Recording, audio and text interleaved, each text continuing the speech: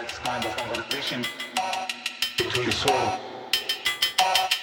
That's conversation between the soul and the mind.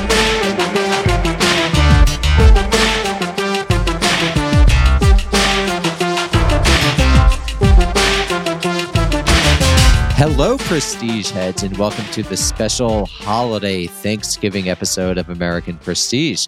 I'm Danny Bessner, here as always with my friend and comrade Derek Davison, and we are excited to welcome to the podcast Professor David Silverman. David is a historian at George Washington University and also the author most recently of This Land is Their Land, The Wampanoag Indians, Plymouth Colony, and the Troubled History of Thanksgiving. And David, please correct my pronunciation if it was wrong, and thank you to the show. Thanks for having me, and your pronunciation was just fine. Oh, excellent. Well, thank you so much for coming to the show. So that is a first in the history of American Prestige. Yeah, we try, but we often fail. That's basically our motto. So, David, why don't we just get to the impulse behind this book? Why did you feel that you needed to write this book about Thanksgiving? What are the major problems with how Americans either understand or celebrate or whatever with Thanksgiving that impelled you to write this book? Well, there are two reasons I decided to write the book. One is that I've been conducting research on Native American history for the better part of 20 years. And my first book project many years ago focused on the Wampanoag people of the island Martha's Vineyard. There's a federally recognized reservation there of Wampanoag people in the town of Gayhead or Aquinnah at the far corner of the island. And in the process of doing my research, I reached out to modern-day Wampanoag people just to get their sense of the kinds of questions I was exploring. And what came up routinely in the course of our conversations was how difficult Thanksgiving season was for them. And not only for the adults, but especially for the children.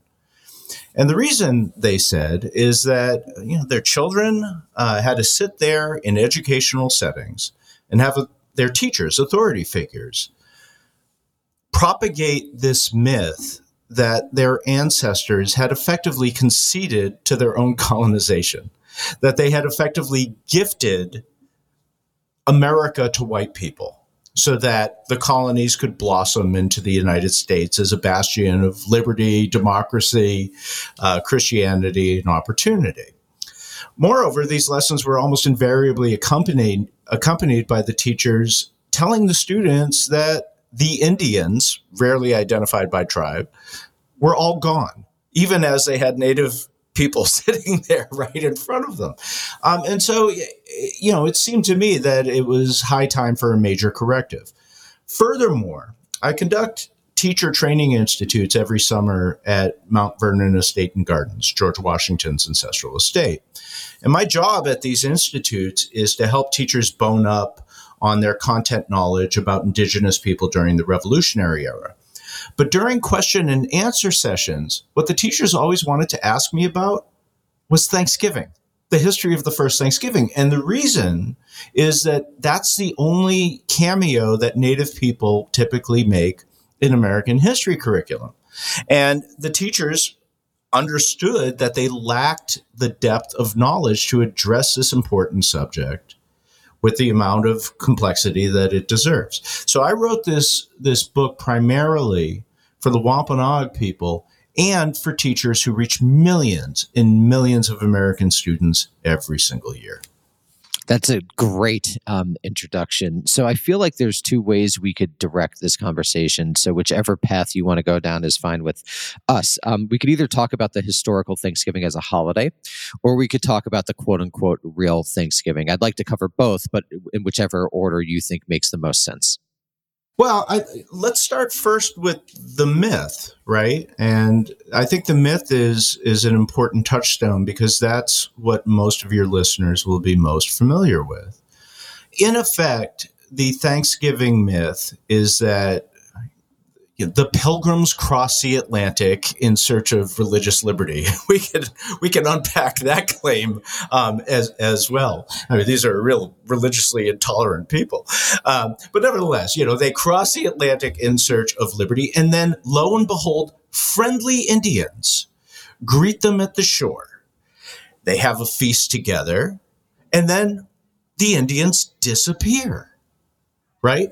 There's no questioning who these Indians are, why they might be so friendly, or what happened to them after the dessert was served.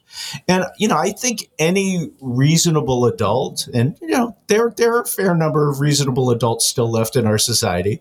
If you ask, do you really think a shared meal is the appropriate symbol for Native American colonial relations? And most of them will say, no. And then I almost invariably follow up with the question, so why do we keep teaching this to our children? Why do we keep propagating this nonsense, in our holiday decorations, in our auto dealership advertisements every fall, right? It's patent nonsense, and yet our society is awash in it. What I'm trying to do in this book is to hold the myth up to historical truth, and suffice it to say, it just crumbles into pieces. So just speaking ideologically, because this obviously has such contemporary resonance, what function does the myth serve in 2022, 2023, 2024, and beyond America? It serves to suppress a critical examination of what American colonial history was all about. And, let me just put it bluntly. Colonial America was a horror show. You can't sugarcoat this story. Colonialism as a basic process is a bloody business. It involved, in the American context, Europeans conquering the land from native people and engaging in a process of what historians are increasingly characterizing as a genocide. Furthermore, another basic feature of colonialism is slavery. And so, genocidal warfare and slavery is not the stuff of grade school, especially early grade school history lessons. And yet that's the predominant symbol of colonial America for most Americans by virtue of this Thanksgiving myth. David, I have a quick devil's advocate question, just because this is not what I believe, but I'm curious. Let's admit all of that, from the beginning, but Americans have so few days where they're able to have off and get together with their families and, meet. So, granted all of that, the historical reality of it, how do you, because that's basically the response I've heard, even from people on the left, is yeah, but what are we going to do about it now, 2020, in the 2020s? I'd just like to hear your response, because I'm sure you have one to that, sort of obvious critique. Sure. Let me be clear about what I'm calling for and what I'm not calling for. I am not calling for a cancellation of Thanksgiving.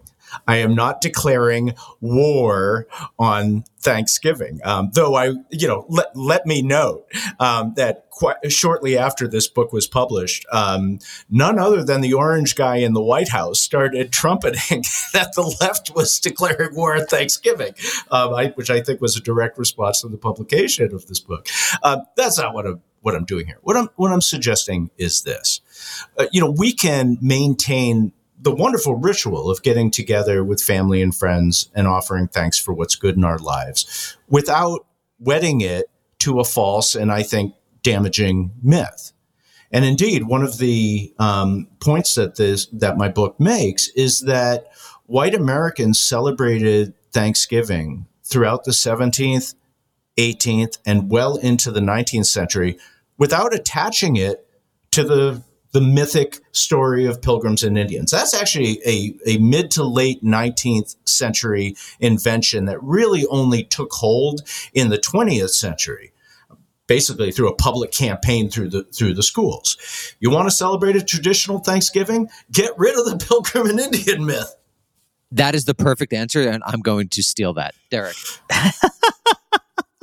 So I'd like you to build on that. I was going to ask about sort of the history of the myth and when it becomes really salient in the American consciousness, and the role that it plays in sort of excusing or kind of papering over the genocide of the native peoples. I think the fact that, it's always a story about Indians, kind of without differentiating it, it plays into this notion that this was just one mass of kind of, barbaric peoples that had no nations, had no structures, and helps to sort of soften that history. But I'm curious if you could talk a little bit more about when this really kind of took root, the myth. Sure. It's a gradual process that starts building in the 19th century and then really starts taking hold in the late 1800s. So the town of Plymouth, which really was a marginal place from its very beginning, started to try to boost tourism in the late 1700s and early 1800s by holding up this obscure group of religious eccentrics, the separatists or pilgrims, as America's colonial founding fathers. And this is when Plymouth Rock starts to become a tourist destination. This rock, which actually there's no documentation that it has any significance in this story. Nevertheless, they hold up this stone as some kind of mythic place. And so the David, just quickly, what year are we talking? I just want to situate myself. So this is right after the American Revolution that this process begins. So Plymouth starts from the town of Plymouth. The town of Plymouth in Massachusetts. Right. Is it whaling? Is the region doing whaling? I'm just trying to think about. So they try to basically attach to the early mythic associations of the American Revolution, this small town in New England. What they're trying to say is that America's origins date back to the Mayflower passengers. This obscure group of separatists. And let's be clear, Plymouth Colony was a nothing place. It was lightly populated. It's economically unimportant. And it's eventually annexed by Massachusetts and kind of fades into the mainstream of Massachusetts history. So Plymouth's trying to carve out a tourist niche for itself. So they're trying to lionize the pilgrims as colonial founding fathers. In turn, there was new public interest in the primary sources of Plymouth history. And there's two main ones. One is called Mort's Relation. The other is William Bradford's Of Plymouth Plantation, which is still fairly widely known. So in 1841, a minister in New England publishes Mort's Relation. And Mort's Relation contains a one-paragraph account of a feast in 1621 held by Plymouth Colony to celebrate its first successful harvest, at which 90 Wampanoag warriors make an unexpected appearance. And to that one paragraph, he added a footnote. And the footnote read, "This was the first Thanksgiving, the harvest festival of New England." Now, trust me, as a historian, there aren't a lot of famous footnotes out there. But this was one of them. And enough people read this account and the footnote that the idea introduced by it, that this was the first Thanksgiving, began to take hold. And then lecturers like, Thoreau and Emerson and John Quincy Adams start spreading the idea in their oratory and writings until it becomes widely propagated. Then Abraham Lincoln takes the holiday, which had been effectively a regional holiday for Yankees, in 1863, and declares it as a national holiday. Okay, so by this time, the myth of the first Thanksgiving had become attached to the holiday, and now it becomes a national event. Now, as to your question, why does it take hold nationally? That has a lot to do with the culture wars of the late 19th century, and there are a number of different factors at play. One is that white Americans, especially Protestant Americans then, as now, were deeply anxious about immigration. But the immigration was coming from Europe. It's Catholics from Ireland and Germany, and eventually from Southern Europe, and eventually you have Jews and Eastern Orthodox immigrants from Eastern Europe. Well, by holding up the Protestant pilgrims as America's founding fathers, it becomes a way for them to assert their cultural authority in American society. The Indian Wars of the Great Plains and the Far West were also winding down. And so at that moment, the United States could incorporate this population that it had for centuries denounced as bloodthirsty savages and then give them an unthreatening role in a national founding myth. Not least of all, this allowed New England whose prominence in the country was slipping as the nation was expanding westward, to reclaim authority in the national narrative by holding up these pilgrims as seekers of religious liberty and friendly Indian relations. It allowed New Englanders to distance themselves from the so-called black problem of the South and the Indian problem of the West, and effectively create a sanitized national founding.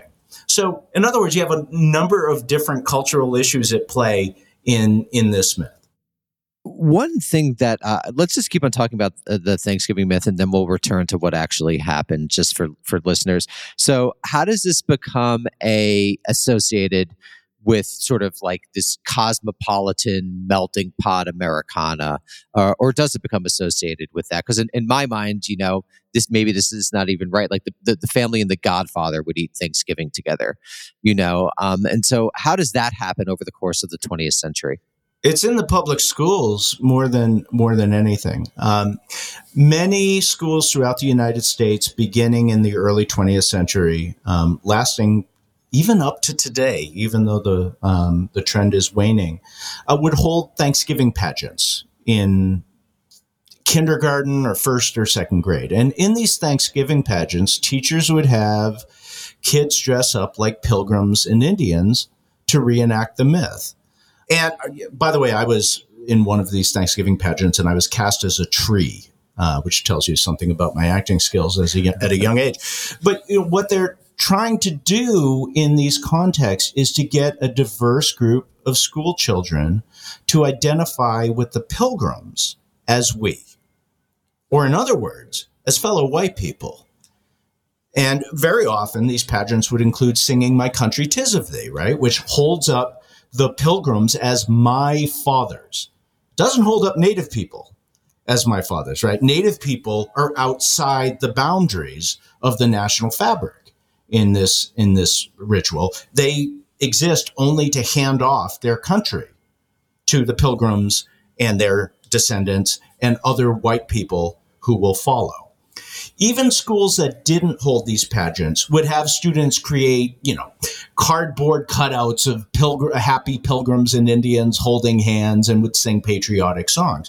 So, these rituals would take children like you and children like me and get us to identify with those pilgrims as fellow white Americans. Did anyone deal with the irony that a holiday basically formed in white Protestant reaction because of a mechanism of white making over the course of the 20th century for ethnic immigrants, quote unquote ethnic immigrants? Or is that because there's an irony there in some way?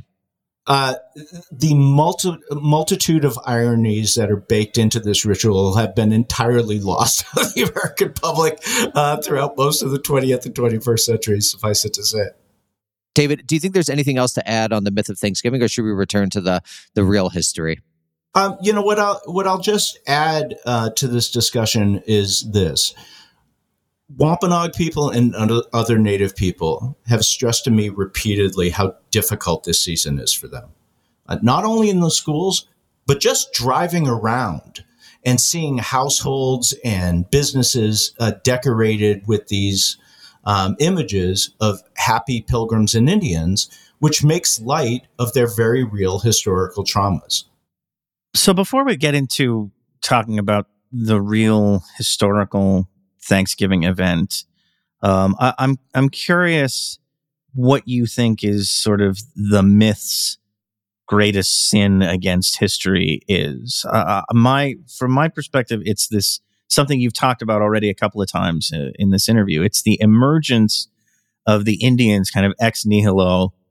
They appear and then they're gone. There's no sense that these people were already here for thousands of years. There's no sense that they continued on and continued to struggle afterward. It's this erasure, basically, of any sort of context. But I'm curious what your kind of what the thing that really sticks in your craw, I guess, about the myth is.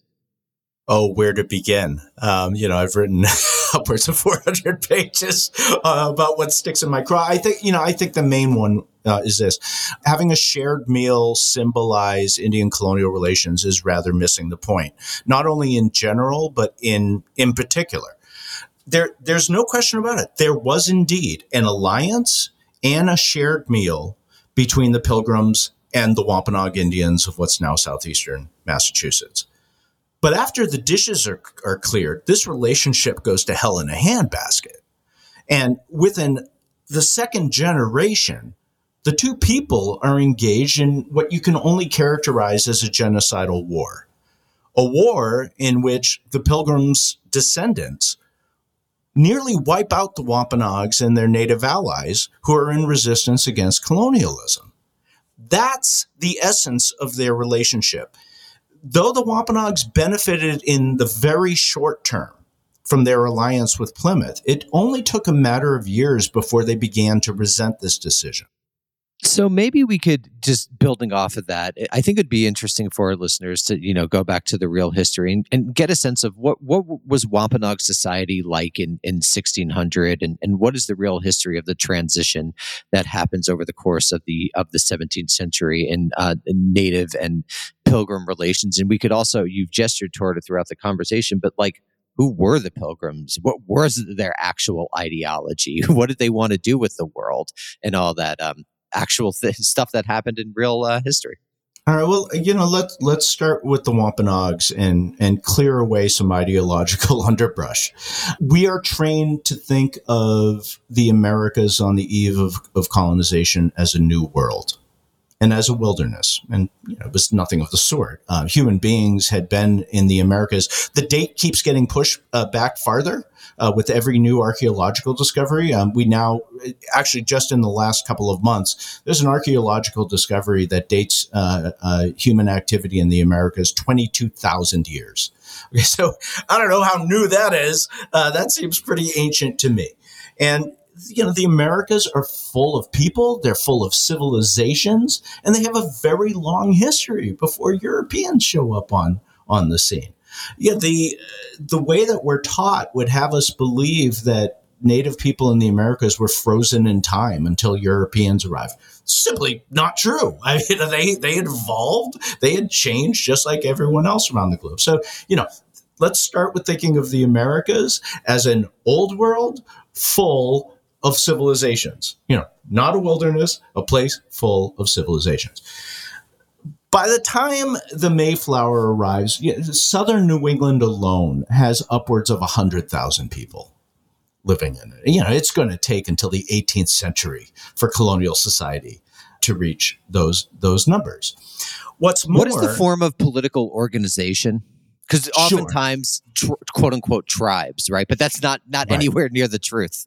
It's not very helpful So anthropologists call the organization of groups in this region of what's now the United States paramount sachems. So here's what it means. Most people live in small communities about the size of a village. Let's say several hundred people. Those several hundred people would be allied with other neighboring villages under the leadership of what they called a sachem. And they would pay tribute to the sachem in the form of corn, labor, furs, and just political deference. In turn, those sachems would pay tribute to a great regional leader called a paramount sachem. And that paramount sachem, to some degree, it's a protection racket. The paramount sachem will threaten war on those groups if they don't pay him tribute and deference. But if they do, we'll protect them from outside enemies. And they framed this relationship in kinship terms. They'd say, well, now we're brothers with one another and we love each other. But same language or mutually intelligible different languages? They would speak the same language. So these are all Algonquian language speakers with minor dialectical differences. Virtually all Native people from Maine all the way down to Virginia spoke Algonquian languages. And the farther you went, the less intelligible they were. But they're all part of the same basic language family. Think of it as like the Romance languages, I guess would be one way to put it. So, that's the organization of the people that greet the Pilgrims in 1620. Now, these folks had been in contact with Europeans for a minimum of 100 years before the Pilgrims arrive on the scene. I think, which is a shocker to most people who imagine that the arrival of the Mayflower is first contact episode. It's not. And these contacts between the Wampanoags and Europeans had become annual affairs from 1602 onward. And what often happens is, these explorers, they come from several different European nations, show up on the coast, the two groups trade with one another, and almost invariably it turns violent. Sometimes it turns violent when the Europeans sense a threat or when native people steal something from the Europeans. But many other times, the Europeans kidnap native people from the coast and bring them back to Europe. Sometimes they sell them into slavery. At other times, they're trying to train them as interpreters and guides for future voyages. And as a result of these processes, two Wampanoags had been to London, spent years in the city, and made it back to America before the arrival of the Mayflower, which is why you have this figure Squanto on the ground who can speak English and interpret and mediate between the two groups after the Mayflower arrives. Just one question, David, actually. What is the economy? What is the political economy of this region? I'm very interested. Are people trading from Maine to Virginia? How is that organized? There are cross-continental trade networks. So you will find goods at various native sites throughout the Americas that come from hundreds and often thousands of miles away. Now, this is not to say that individuals are traveling thousands of miles, but you have down the line intertribal, if you will, trade networks that are disseminating goods and ideas and sometimes people, captives,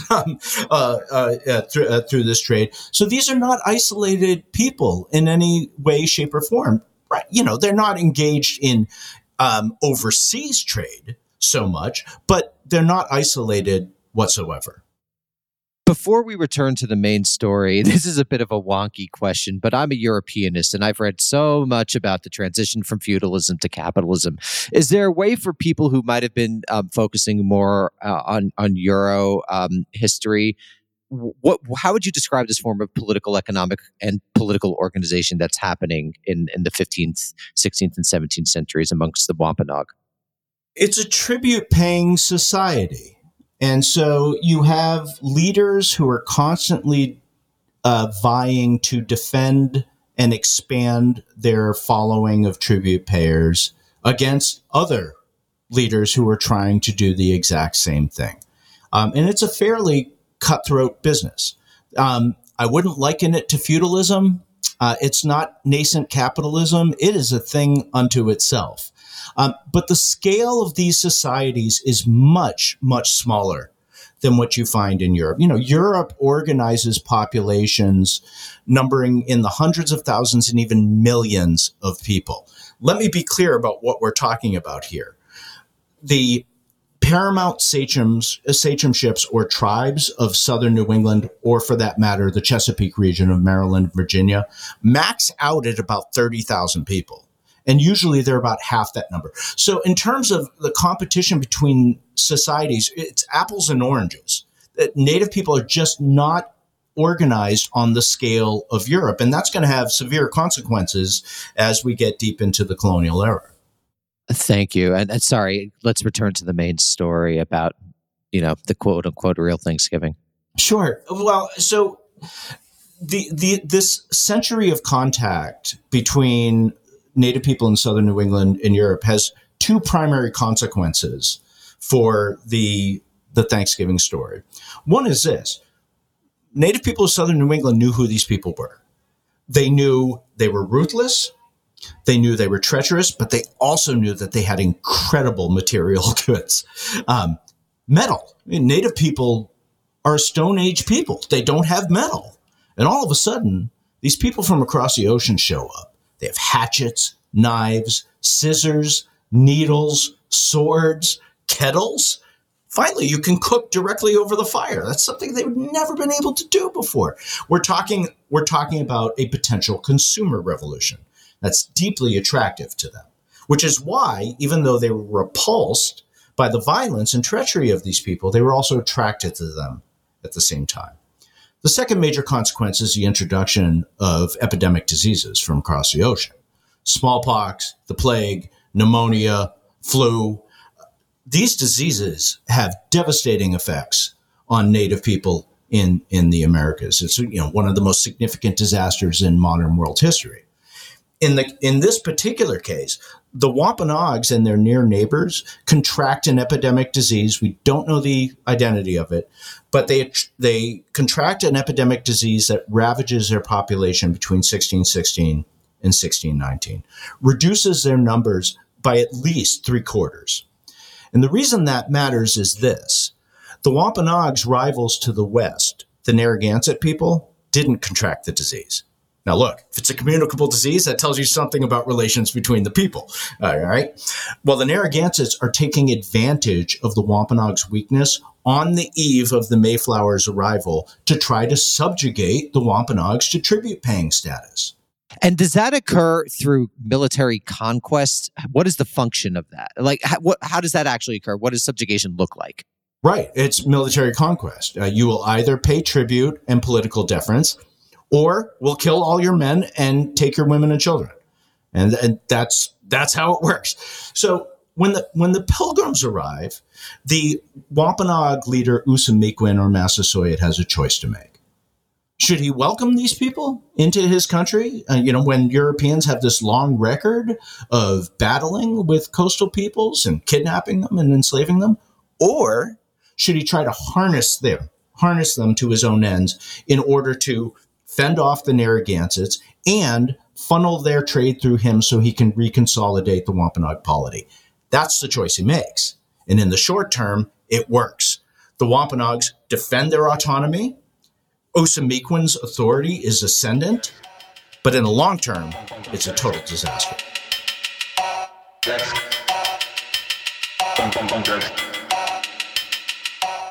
Let's talk about the quote-unquote Pilgrims. Who were they actually? What was their ideology? In particular, what is their view of what I imagine they thought of as the quote-unquote New World and their relationship with Native peoples and, all those questions? Well, they're Puritans of a sort. They're close religious kin of the Puritans who populate Massachusetts and Connecticut and the rest of New England. But they differ with the Puritans, a Protestant group, on one major point. The Puritans are a reform movement within the Anglican Church, the Church of England. And they contend that the Anglican Church has too many holdovers from the Catholic Church, which they consider to be the bastion of the devil. What they say is, look, unless the Anglican Church finishes its separation from the Catholic Church in every single respect, its followers are as likely as not to be going straight to hell. They call themselves Puritans, and their detractors call them Puritans, because they're trying to purify the Anglican Church. The Pilgrims call themselves separatists, and their contention is the Anglican Church is so beyond reform that there's no hope. So they say, let's break with it entirely. On matters of Where theology, are they from in England? Sorry, where are they from in England? Is there a base of their organization? Are they organized around charismatic leaders? I just want to get a sense of who they were in the UK, the forming UK. They hail predominantly, certainly not exclusively, from Essex County, just a short distance outside of London, and from England's Midlands. They tend to follow the orbit of, particularly charismatic preachers, to be sure, usually Cambridge or Oxford educated men. These are very learned people. They know their Bible backwards and forwards. But the separatists are a very minor group within the larger Puritan movement. Now, they were so intolerable to Anglican authorities that they sought refuge in the Netherlands, which is a place where Protestant dissidents from all over Europe flock during the 17th century. First, they settled in Amsterdam, and eventually they moved to the city of Leiden. But they found life there so difficult, and it seemed that the Netherlands was going to get wrapped up in another war with Spain so soon, that they decided they had to go somewhere else if they were going to live their religious lives as they wished to do. And so they start looking to America. Now, I would note, originally, their intended destination is the Hudson River, where, of course, the Dutch will eventually form a colony. And that's, in fact, where the Mayflower was heading. But they find it difficult to round Cape Cod, and they're running out of fresh water, and they know that they're going to be risking their lives if they continue the journey. So they decide to settle in southern New England, outside any chartered bounds. They have no permission from any authority to settle in this place. So they're separatist in more ways than one. Is there any sense of, I mean, obviously the main motivation here is to get away from the authorities to establish their own religious community. Is there any sense of a conversion mission or a civilizing mission, quote unquote, on the part of the Pilgrims, or is it purely about kind of preserving their own community, and that's why they come to the Americas? There isn't a single colonial initiative in the Americas, English, French, Spanish, Portuguese, what have you, that doesn't proclaim its intention. Indeed, that doesn't proclaim that its main intent is to Christianize and civilize the savage pagans. Some of these colonial ventures make good on that proclamation.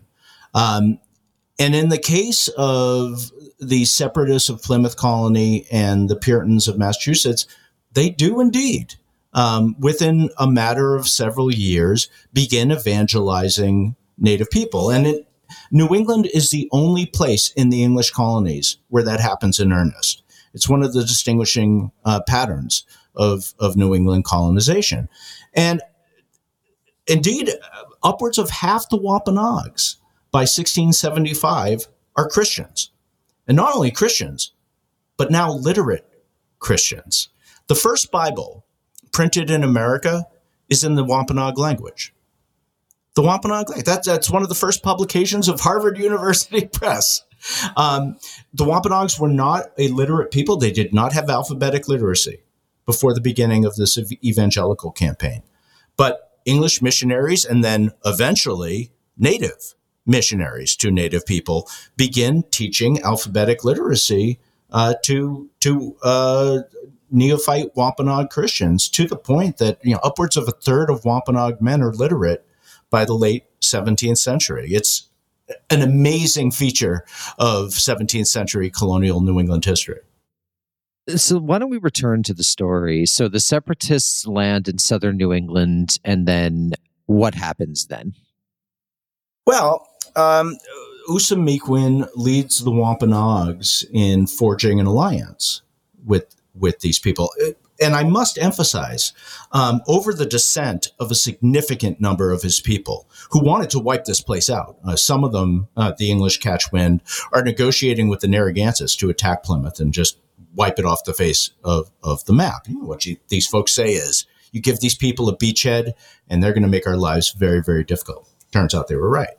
But Usamequin has other fish to fry. And so he forms an alliance with these folks. They form their settlement. He protects them from their native enemies, provides them with fresh food while they're trying to get their agriculture off the ground. And the place survives. Now, let me emphasize, Plymouth never becomes a significant colony. It's always underpopulated. It's always dwarfed by its neighbors. But by becoming the first English colony in New England, it provides a basis for the foundation of Massachusetts to the north, which is a much more significant place. Between the late 1620s and 1640, upwards of 15,000 English men, women, and children flow into Massachusetts Bay. And then they start reproducing like rabbits. By that, I mean this. The women who come over in that migration are on average giving birth to 8 children over the course of their childbearing lives. It's a recipe for a population explosion.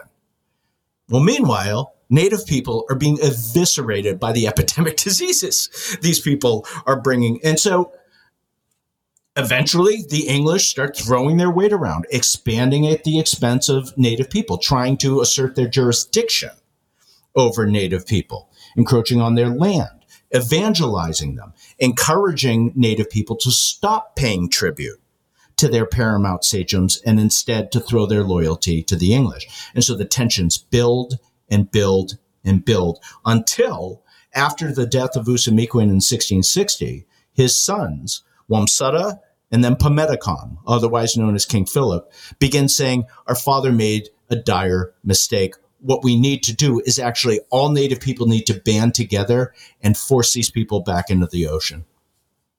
And of course, Jill Lepore wrote her first book on "quote unquote" King Philip's War, and I think that most people might not even know what that is. So, do you mind just going into it, and we could maybe, as far as is possible, the next 15, 20 minutes or less, take us up to roughly the Revolution, focusing on New England, which people, the history of which people might not be aware of.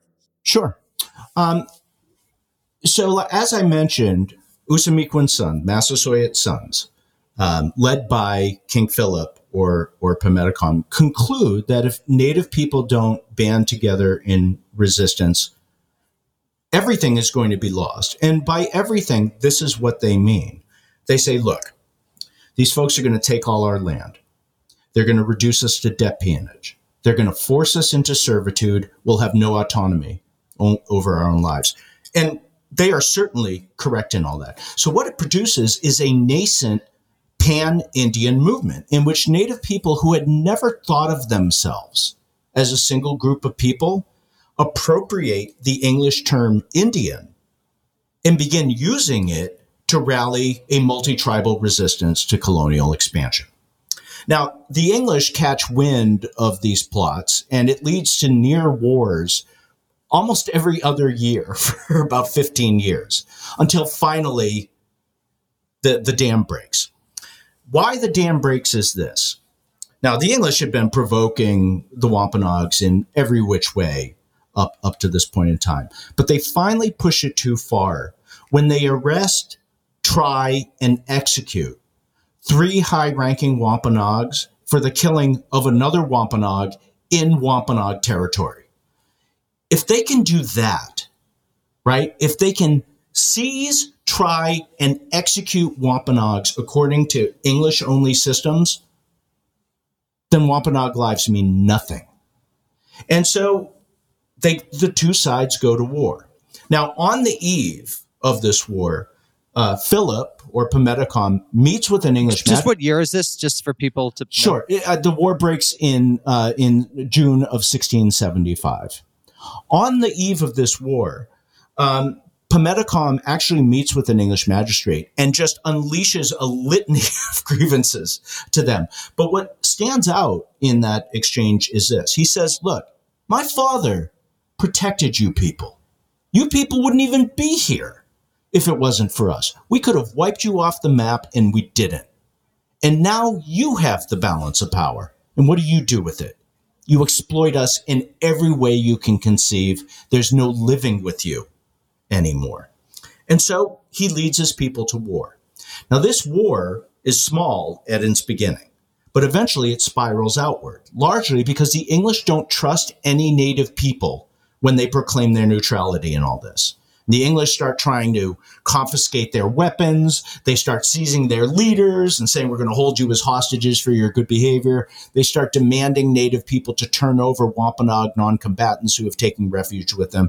And they keep forcing one native group after another into this war. Now, at the beginning of the war, the native resistance fighters are getting the best of it. They repeatedly destroy colonial towns. They ambush troops on the march. But eventually, their luck runs out. For one, the English are successful, despite alienating so many native people, at recruiting other native people to their side. And here, I think, is an important point for your listeners. There is no such thing in colonial America as a purely Indian colonial war. Every Indian colonial war involves some native people siding with the colonists against other native people. Because their main concern is the intertribal balance of power and self-preservation. So the English managed to recruit the Mohegans, the Pequots, the Mohawks of the Iroquois League, and Christian Wampanoags over to their side. And it proves to be a difference maker. Furthermore, the native resistance fighters are trying to live on the march without their cornfields or fishing stations accessible to them. They start starving, disease starts cutting through their ranks.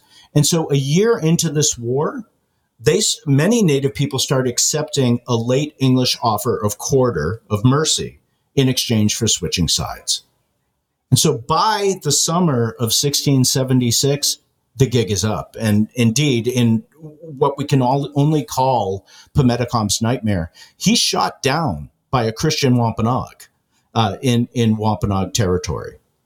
And when the English recover his body, they sever his head and send it to Plymouth and pike it outside the town on the very site where Pemedicom's father had feasted with the Pilgrims. And later that week, Plymouth declares a day of Thanksgiving, in praise of God for saving New England from its native enemies. This war shatters native power in southern New England. It doesn't wipe out the native population, though that population is severely diminished, but it shatters it.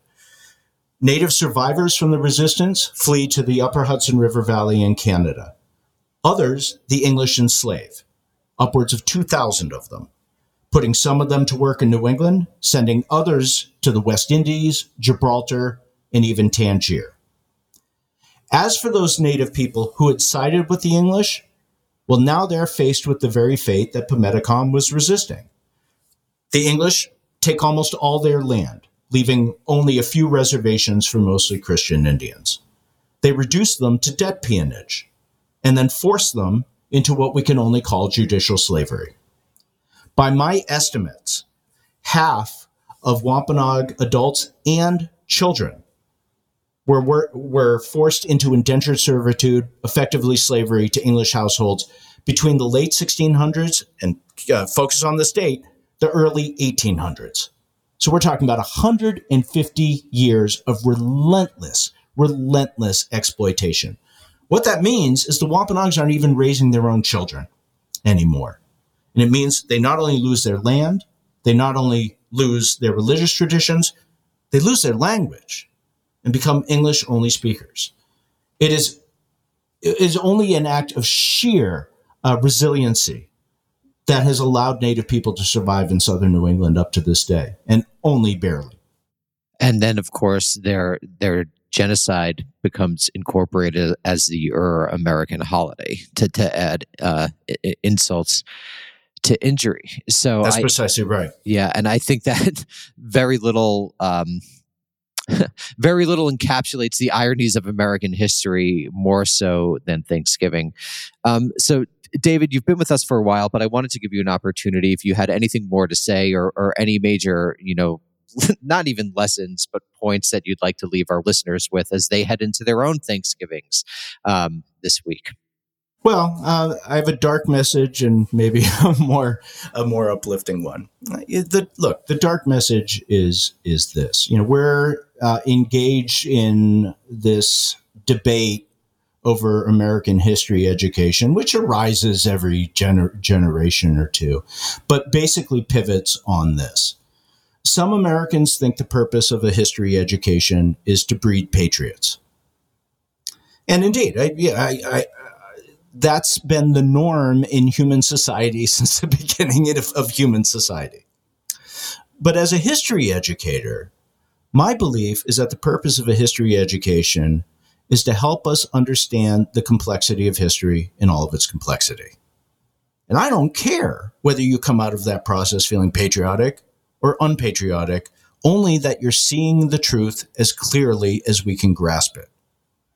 And we have to decide what it is we want out of a history education. Do you want your patriotism to be based on the truth? Or do you want it to be based on myth? There's plenty in American history to be proud of. There's also plenty to be ashamed of.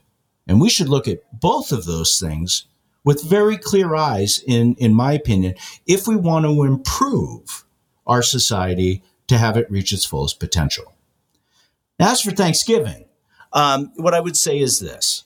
We don't have to attach the ritual of offering thanks for what's good in our lives and getting together with family and friends to this false and I think damaging myth. However, if we're going to insist on attaching this story to the holiday, we got to get it straight. Because if we don't get it straight, we're doing real damage to our Native American countrymen and women. And they are now, as a result of colonization, our countrymen and women. And we owe them that at the very, very least, to look at their difficult, traumatic history, the apocalypse, really, in their lives with clear eyes. But it also damages the rest of us, too, because it means we don't understand where our own country came from. We don't understand the very culture that we're suspended in. And I don't think that's good for anyone. David J. Silverman, thank you so much. Everyone check out his book, This Land is Their Land, The Wampanoag Indians, Plymouth Colony, and the Troubled History of Thanksgiving. Thank you again so much for joining us. I appreciate your attention. Thanks.